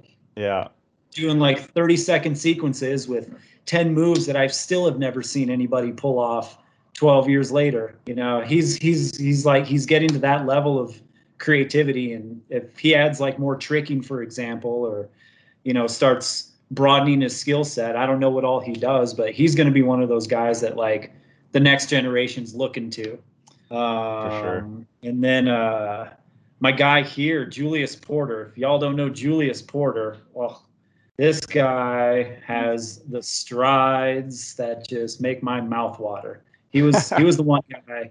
He was the one guy I was watching at the speed comps. He took second to Charles Poujade, who's a pretty famous French guy, French free runner, parkour athlete, has won like every comp with Team Blacklist, Valentine, all those guys. But Julius, I had never heard of or seen before, but he knew all the North Carolina crew that's actually hooked into the Urban Evolution crew in DC. And he came out here, and I saw him at a speed comp, and he's just like someone, he makes me think of like, you guys ever play Street Fighter, Ken and Ryu? Yeah. Yeah. Oh, yeah. So Ryu's thing is he doesn't have a whole lot of talent, but he works so hard. And he has to work like twice as hard to be almost as good as Ken, who's just like a fucking prodigy. You know, he's just a natural prodigy. He's faster than Ryu. His moves are flashier than Ryu, but Ryu, through dogged determination, eventually reaches Ken's level, you know, and they have this great rivalry. I have this fantasy in my head of having the same relationship with Julius, because Julius is just like, to me, is just raw talent. Cool. And, you know, I'm more of a workman, like, you know, through discipline and hard work, I will overcome my modest athletic limits to achieve something fairly good for me. Yeah. But Julius is just like this. I had him over here for the track. I convinced them to do track practice with him. I was like, guys, you don't understand. I'm old, but I'm still getting really fast. You guys are already fast. So come do this with me. You'll be insane. You know, we started timing some 200 meters, and I clocked in a 29 that day, which is pretty gosh darn good for a 39-year-old that had only started practicing them again. But I was being advised by an Olympic runner, so my form is very, you know, pretty technically sound. And then Julius steps on the track, no warm up, shoes half tied, and just jangles his way. Like, his body looks like a bag of parts at high speed that none of them's talking to each other. He's just kind of and turns in a 25 and isn't even breathing hard. You know, I'm just like, what are you? I hate you. I wish I was you. You know, I have all these conflicting feelings. I wish you were my dad, but you're 25. You know? So he's the guy, man. Like in World Chase Tag, if he like, I don't know if actually like working on his tech, it might ruin him. Maybe he's just a unicorn. Maybe he's just this insanely gifted person who just doesn't need to train. He's like Allen Iverson. You know anything about Allen Iverson? No. Beyond his name, not really. He was a Hall of Fame basketball player. He was the point guard for the Philadelphia 76ers, and his thing was he never practiced. And they would ask him about it after games. They're like, so why don't you ever come to practice? And he'd like take off his sunglasses and being like, we won. What are you talking about? Practice. Then put his sunglasses back on, and he would score 30 points a game, and he was the most dangerous person, like the most impossible person to guard in the league. And he never practiced, never worked out, like skipped all of that. We would just show up to the game. It made him kind of poisonous to his teammates, but they all trusted him because he was a leader and he would help them win. He's like, I don't care if he doesn't come to practice. He's better than everyone. He clearly doesn't need to. And it's like, what would happen to Allen Iverson if he practiced? Would he have like 8 championships, or would it take away what was special about him? So that's Julius Porter, everyone. Could have been a Jordan. He's awesome. The potential Jordan of parkour if he just gets his arms move in the right direction when he runs. I'm talking trash about a guy. That's hilarious. Yeah. He's awesome. Oh, it's always seems like there's a balance between that stuff, right? Like people who are a little bit more naturally gifted, because they are, I guess they don't have to practice, so they don't appreciate it as much as people who only get where they are through sheer determination and hard work. Yeah.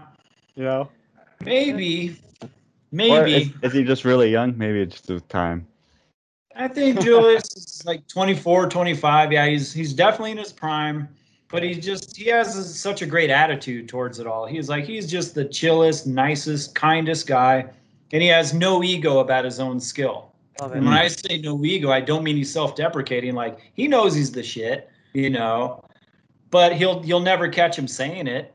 He's just kind of he's there for everybody. He just happens to be this insane, perfect gazelle of a man, but his energy is very warm and embracing, like you hope everybody in parkour is going to be when you start hanging out with them. And most of us are, I think. Yeah. I can't wait to go to Boulder. Yeah. Yeah, Boulder's great. You should come and you should stay. I hate when forever, I go to this place because I never want to come back. Yeah, and the scene here is incredible. There's so many beasts that have moved here in just the past 3 or 4 years, from all across the country. Max Henry, Julius, bunch of people are now, Denver, Boulder, that's the hub, man. Well, yeah, for real. I out of, all the states, right? Like, I feel like Colorado is just such a source of, parkour knowledge and skill, just the athletes coming out. What are you guys drinking there? What's in your what's in the water there? Like, there's mega jams, is that correct? Like, there hasn't really been a big jam since COVID, but yeah, of course, yeah. And a lot of the culture was based around Apex movement. Yeah. But one thing COVID did, one bad thing COVID did was kind of put the nail in the coffin of Apex Boulder. Ryan and Amos are getting back on their feet out here and trying to figure out how to do it without a gym. And between those two guys, they can figure out any parkour problem, I'm pretty sure. So I'm interested to see what they come up with. But it also, so much of the culture was gym based that a lot of those jams were starting to go away. And I've kind of been out here on the outside because I didn't really have a crew to roll with. I've been doing my own things, doing my own practice, and hadn't really connected to the community much because I didn't want to go to the gym all the time. I'm very much an old head that wants to practice outside all the time. And I found that, this is maybe a parkour thing, because I kind of find this wherever I go. It's, parkour kids be kind of flaky. It's kind of hard to get them on logistics, kind of hard to follow through, hard to get a group together. It seemed like it could have just been that I was kind of on the outside. No one knew me yet, but since I've gotten hooked into the community, those things have gotten a lot quicker. Like I'll send out a Discord like, hey, let's meet here. And, half the chase tag team will show up and 4 other people. It's like, yeah, this is how it's supposed to be. And I think COVID has kind of reminded people of that spirit that was maybe kind of getting lost as everybody gets into their clique and is always at the gym. It's given us unfortunate but helpful reminder. It's like, hey, remember what this is? Remember what this really is? Let's meet outside. Let's meet outside every single day now, since the whole world's shut down, and this should be the golden age. Exactly. For parkour, right? Yeah. Everything's opened up for you because there's nobody around. Yeah. I was really taking advantage of that during the early going. I was like, no one's here. It's a ghost town. I'm out. Middle of the the ninja day gear. on a Wednesday, I can go anywhere. Rooftops. Now they're starting to crack down again. No, I haven't experienced that, but a few months of rehab, I'll be testing the limits again. Yeah. Seeing what we can get away with. Boulder's really tolerant, I find. I've never, and we've been pretty brazen about it, you know, doing rooftop stuff. Like we've had 10, 11, 12 people warming up with hacky sack on a rooftop in front of everyone. Like you can see us from the street. Throwing big ass gap jumps and whatever, and when security comes, they'll watch for like 15 minutes and then tell us, like, all right, 20 minutes. I'm like, okay. Nice. Security actually does that? They're pretty cool about it here because parkour's got some purchase here. There's kind of an existing culture here. Cool. And the campus is really lenient. You know, Really? Ryan Ford had a parkour club in CU Boulder, I think around 2006 or even before that. And it's been ongoing for 15 years now. So very accepting of it. I've never, ever been troubled, and I'll do it right in front of them. So yeah, you want to come to a friendly, warm, awesome place with all the beasts you could ever hope to train with. Get thee to Boulder ASAP. How did you set up that sentence if you want to train with all the beasts? That's great. Yeah. Fantastic beasts and where to find them. It's Boulder. Boulder, Colorado. All the Canadians are going to Boulder. Yeah. Speaking of travel then, over your long parkour career here, have you gone to, traveled much for parkour? Have you gone on like the old days of the pilgrimage to Lys or anything, or? Yeah. Oh man, it's all still on the bucket list, honestly. Yeah. Most of it is. Yeah, my dream spots are like Copenhagen, Bangkok, Lys, all the big ones. Yeah. Honestly, I haven't gotten out to do much. I went to Vancouver for the North American Parkour Championships with nice. Frank, with that person. I'm trying not to curse as much. I realize I've been dropping bombs left and right, so I need to rein in. Okay. Oh, went out there with Frank. All fucking right. It's all fucking cool. But Vancouver was awesome. I would love to go back to Vancouver again. But as far as parkour pilgrimages, it's mostly just going back to Virginia every couple of months to make sure these 13 plates we got spinning keep going, and DC is a great scene. DC is like the original North American scene. That was the first gym, and really one of the very first parkour cultures was DC. So I didn't know. Big part of that was Mark Turok. Mark Turok gets a lot of credit for one of the first people to kind of bring parkour to America and, make it into a business and make classes and have the old APK forum and spread it. So DC was one of the original scenes. And, after I saw Casino Royale, I was so stoked to find the only place in America that taught parkour then was DC. And it already had a scene, and I got to go to those jams and saw, tiny little French dudes in quadruple XL sweats doing their thing. It was intoxicating. Yeah, that was great. Yeah, you gotta live through parkour history right there. That's but any city I go to, obviously you can make it a pilgrimage, and I typically do that whenever I'm traveling. I'll usually budget one night to sneak out and Agreed. Find some night missions somewhere. The last one I did was in St. Louis at this place, Monstrosity or Monstro City, if you say it wrong, because it looks like two words. But it's this crazy free park structure. I don't even know what to call it. It's called Monstrosity and it's part of City Museum in St. Louis. You can look it up. The thing's insane looking. It looks like if Tim Burton owned a junkyard. How about that? What? Yeah, and Tim Burton's junkyard, and going through it, the legal way is super fun. But sneaking back into that thing at night, oh my God. Oh, neato. That's just about the most fun anyone can have. Are you checking it out there, Tom? Yeah, but all the first things that come up is Minecraft. So. Oh, please.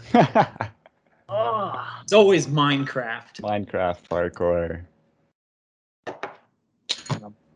Monstro City in St. Louis, but yeah, I think again, one of the coolest things about parkour is the way you can access it anywhere, and no matter where I go, even if I visit my grandpa in like middle of nowhere Iowa, if I've got a few hours to kill and any kind of structure I find, you can make a memory out of it. You can make something fun out of it.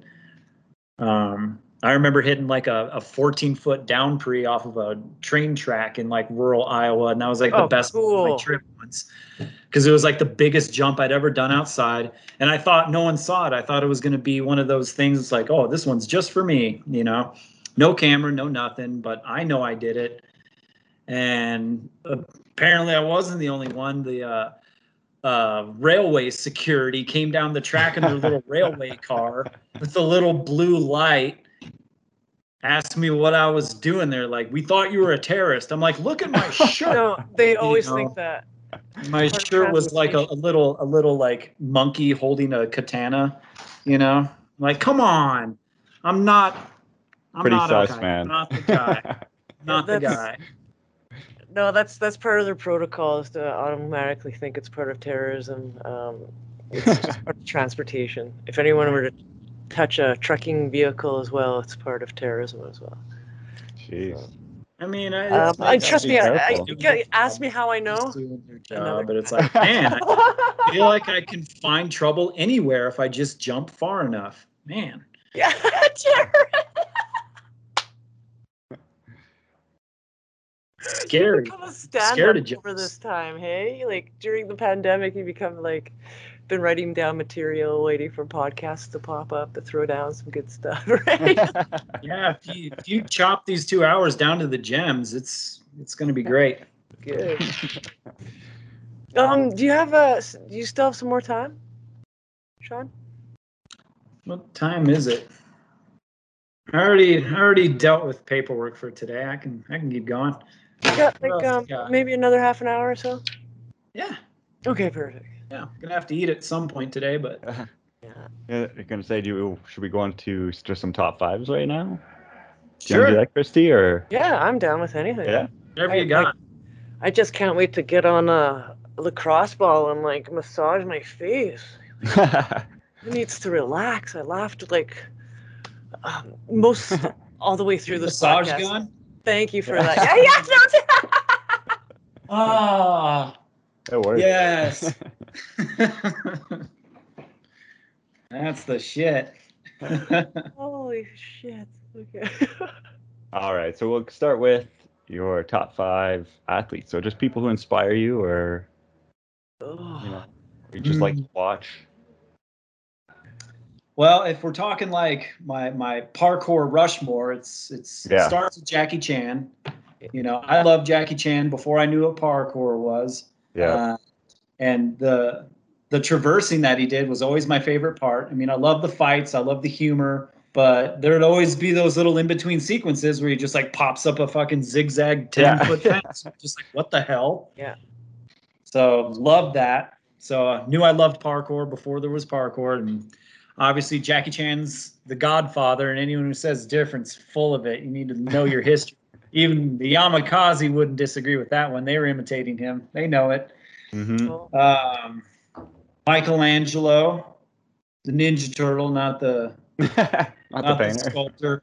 Raphael's my favorite, but he's all dark and brooding and takes himself too seriously. But Michelangelo's what? Michelangelo's a party dude. He gets it. He's the most parkour out of all the Ninja Turtles. And I love him. That's why we do nunchucks in class. I love it. It's so cool. So let's see. Jackie, Michelangelo, Woody Harrelson in White Men Can't Jump is one of my all-time favorite athletes. Actually, that's a really good movie. You know, he just had an insane shot, great dribble, and beautiful trash talk. And I patterned my game after him. Cool. Billy Hoyt. He couldn't dunk, though. So I got that on him. Yeah. There you go. Even after 12 months, I'll be on it. Gosh, who else? Jonathan Edwards. You know, Ben Patrick turned me on to Jonathan Edwards. Is kind of my late stage athlete inspiration now, winning Olympic triple jump at 34. Oh, wow, yeah. Yeah, and it still holds the triple jump world record, and that's the oldest world record in track is the triple jump record, and that's Jonathan Edwards. It's like 26 or 27 years old. And the thing about it that I like about his story is, again, he was a grinder. He barely made the team in his first Olympics, wasn't even supposed to be there. Second Olympics, just missed out on the podium. Third Olympics at 34, which is like 10 years past prime in triple jump. Like, triple jump is the most explosive. Like, if you're going to blow a tendon in any other, if you're going to blow an Achilles in any sport besides maybe gymnastics, it's going to be triple jump. And this dude's coming on at 34 in his third Olympics, winning gold. And it was all about his training and his mentality and a shit ton of Nordic curls. Yeah. More Nordic curls and more Nordic curls. And he just eventually, piece by piece, you know, could throw a Hadoken on par with Ken. Even better than Ken. Yeah. Even better. So he's amazing. He's amazing. And then my other favorite athlete is probably Frank Mejia, which is why I hate him so much. Good call. Real love-hate relationship there. Hey. Dorky little badger. Can't wait to catch him. Can't wait to catch him. He's like if Geraldo was a Pokemon. That's kind of his look. Pokemon? I know the Geraldo reference might be lost. Rivera, like non-American the talk audience. show host? He was a talk show host. Yeah. A very famous mustache. Yeah. Yeah. Pokemon. That's hilarious. Frank's his love child. If Geraldo hooked up with like a Bulbasaur or something. We have to check this guy. That's Frank Mejia. I'm gonna catch him. I'm gonna catch them all. All the Pokemons.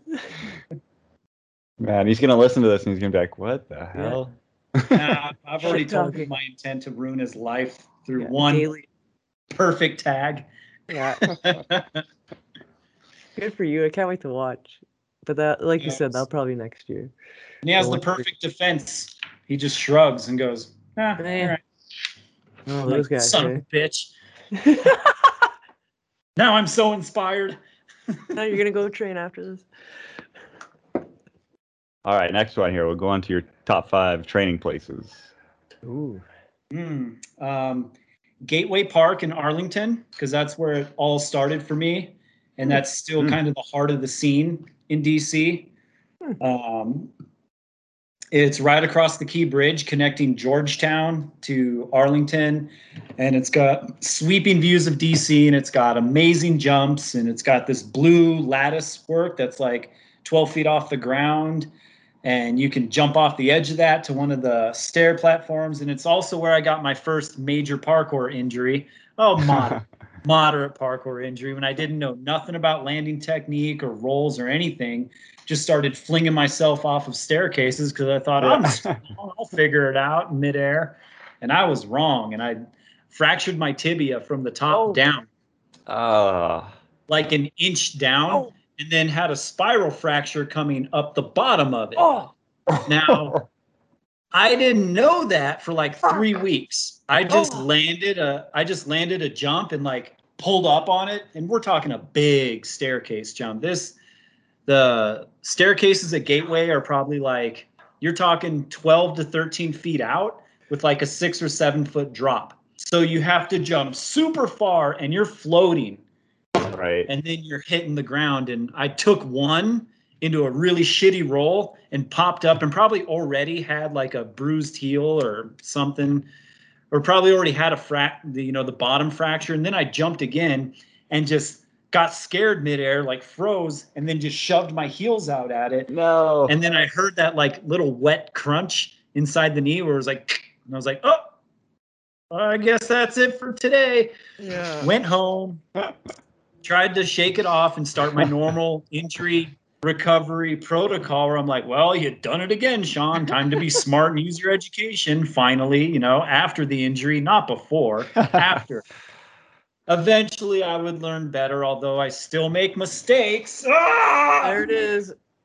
But I went walking around on this thing, and it wasn't getting better. Like, it just was not. I gave it 3 weeks, and it was the same pain, that's not good. So I finally went to the hospital, and guy comes back in with the x-rays, and he's like, I've never seen this before. And inside, I'm like, yeah.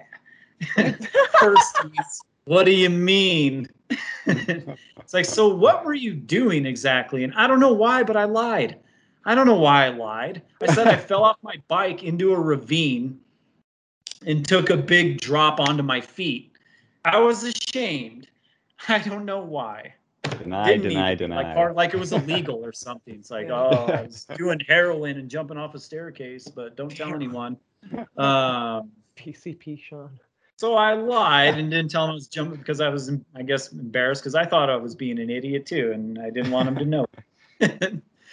But he's like, yeah, so you split the tibia from the top down like an axe going through a piece of wood. It's I just can't imagine the level of compression it would take to just caught like. You fell off your bike? I'm like, yeah. Yeah. He goes, right, okay, well, you see this other thing that's coming up from the bottom? Okay, so if you can't take any pressure on your leg for a while, because see, if you land on your heel too hard again, they're gonna meet in the middle, and that's when the bone splits, and then we have to like put a bunch of metal in you. So can you chill out? And I'm like, oh yeah, I'm good. Like, okay, we're gonna need to put a cast on you. I'm like, no, I have the information now. Thanks. And I took off and started a real rehab protocol. And once I know what's wrong, I can fix it. But cool. that was kind of a silly one, and that was my first taste of like, oh, you really don't know what this is. This is a different beast. You know, you need to humble yourself. Just because you're an athlete and you've done all these other disciplines, it doesn't automatically transfer. This is its own animal, and you need to show it a little more respect before it chews your ass up, you know, which is what everyone kind of experiences in their first year, especially those of us in the beginning that didn't have any kind of guidance. I mean, I had Primal Fitness, so I could have gone there more, but, you know, I'm stubborn and I like to figure out solutions to my own problems. So I went to a few classes and was like, I think I have glimpsed the principles enough to where I can teach this to myself on my own. And then, you know, with every injury, I'd get reminded like, oh, you don't know it all. Now we got to fix this one, you know. But it made me a better rehabilitative therapist. I can tell you that. Look where you kind of a hard way to learn it, but, you know. You got first-hand experience. Yeah, quite a lot of it. All right, so I think we got it. What did we get? One place there, training place. Oh wow! Oh, geez, that was on one a tangent. place. Okay. Whoops. Denver and Boulder is obviously full of them. Cat Fountain is one of my favorite things in the world. The spiral staircase at Commons Park that I did my big Superman flips off of. I just love that personally because that's where I learned to do huge Supermans, and it became one of my favorite things. I was always scared of them. But it's the perfect wall because it starts like 2 feet off the ground, and in a question mark pattern, it rises up to 16 feet. It's awesome. It's awesome. So I would throw fronts off of 2 feet, 3, 4, 5, and by the end of the summer, I was throwing it off of 11 and 12. Wow! Like a majestic eagle, and it was awesome. And I haven't done it since. It was just that summer, but so it'll always be deep in my heart for that reason. There's a bridge called Cheech that is very near and dear to mine and Rob Schill's heart because that's where we hang out and jump around. And it's a pedestrian footbridge in Denver going over the Platte River that's 192 feet long. broken into 8-foot precision gaps, 2-inch beams, 11 feet over concrete. Perfect. And it goes in an arc. So you have to jump up and then down. Oh man. 2-inch, 8-foot rail prees, and there's 24 of these bastards in a row. And so my major parkour project that I want to finish before I die is to plyo all of Cheech and then stick 24. And we were building it up. Last summer, we were building it up. This time last year, me and Rob Schill went out there and we both hit the halfway mark. I am proud to say I was able to plyo it all the way to 10. Like we were doing individual jumps to 12, sticking it, hold. And I just got a bug up my ass that day. I was like, it's time. It's time to start putting the plows together. Cool. Scariest shit I've ever done, rail prees at height. Like, that's the real deal. There ain't too many people that go there, And I knocked off 3 in a row and found the rhythm, because the thing about plyo prees, if you hit them right, they're actually very efficient, right? You can go much further off of plyos than you can sticking and landing, or landing and sticking, landing and sticking. Right. You can get the transfer right, which is damn hard at 8 feet on 2 inches, and you've got that narrow. And you've got that height in you. It's taken me, probably 20 trips to Cheech to settle the nerves.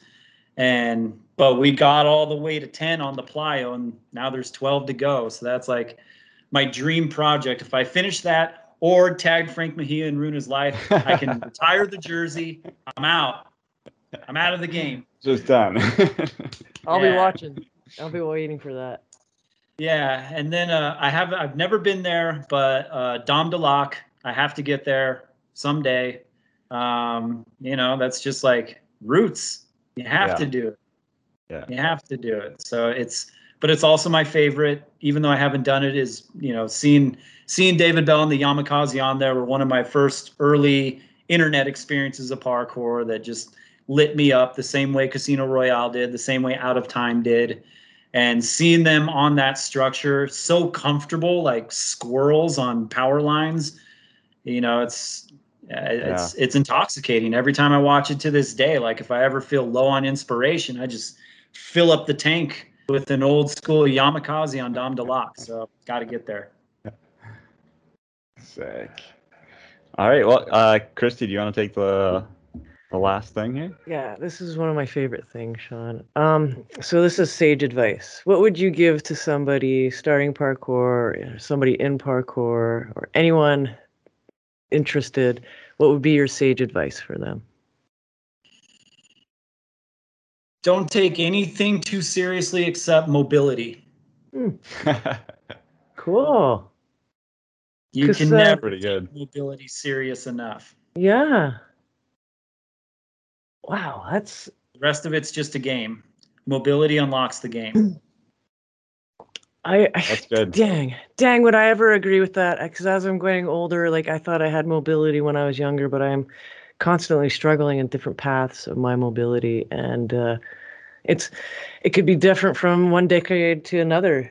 And I just find sometimes, like you said, like the dorsal flexion. I thought I always had it, not until I went to for some therapy and found out like knees over toes is better than therapy. Just even walking's better, it's just unreal. So yeah, good advice, yo. So sweet. Yeah. Wish someone had told me at the beginning. Wishes, hey? Yeah, wishes. So many things. Really could have saved a lot of time if you just told it 10 years ago. Yeah. It's all good. I'm happy enough to learn it the hard way because I have a slightly more credibility now. You know? And the spaghetti stick. I'm telling you, mobility is the key. I assure you, I'm not just making it up. It's been the main difference in me thinking about quitting parkour at year 3 or 4 because my knees were trashed and everything hurt. And, I wasn't even believing my own hype anymore, which at that time I was just starting to be a coach. And I was like, no, parkour is not dangerous. It's all about your mindset and it's all about your technique and blah, blah, blah. But in truth, I was on my way out. But that was training. I was training for strength only, trying to keep muscle on, and not understanding the depth behind practices like calisthenics and yoga, where it's like length is where a lot of your strength is.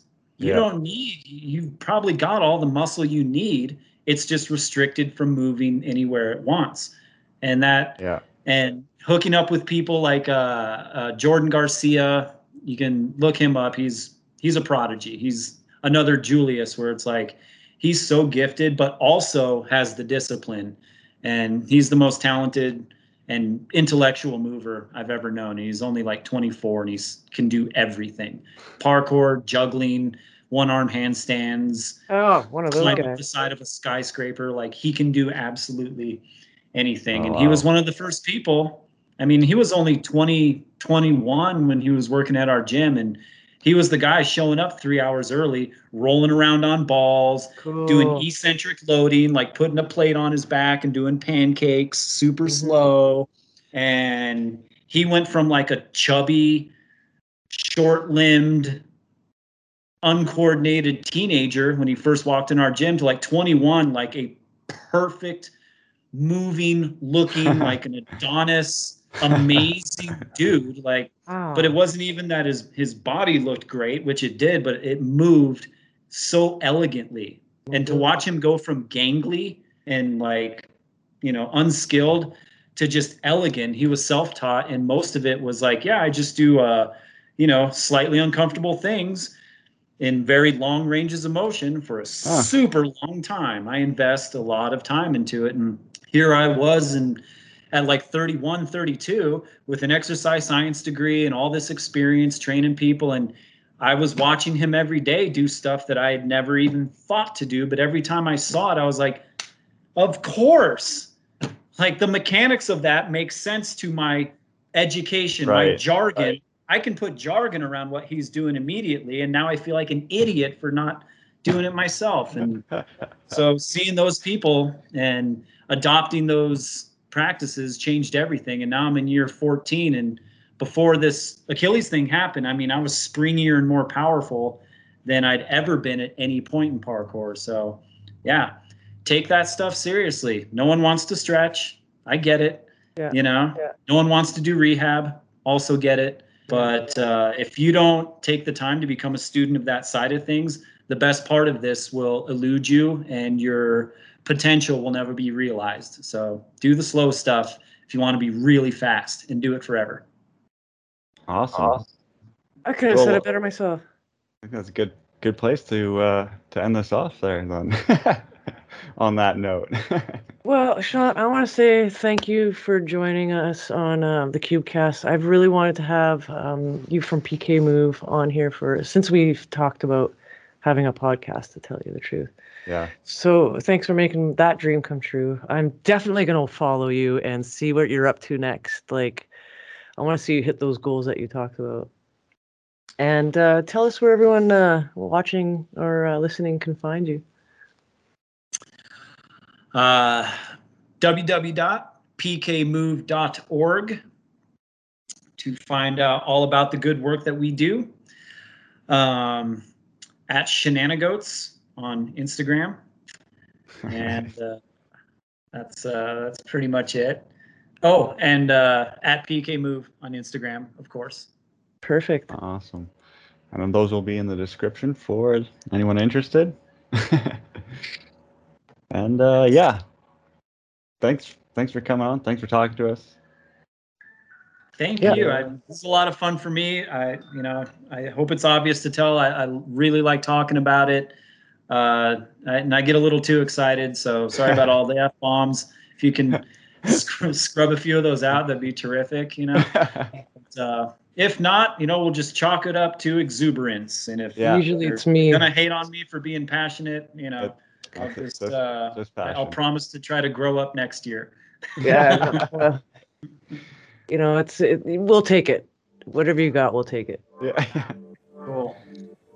All right. Tom? Yeah. I guess we'll just say bye, everyone.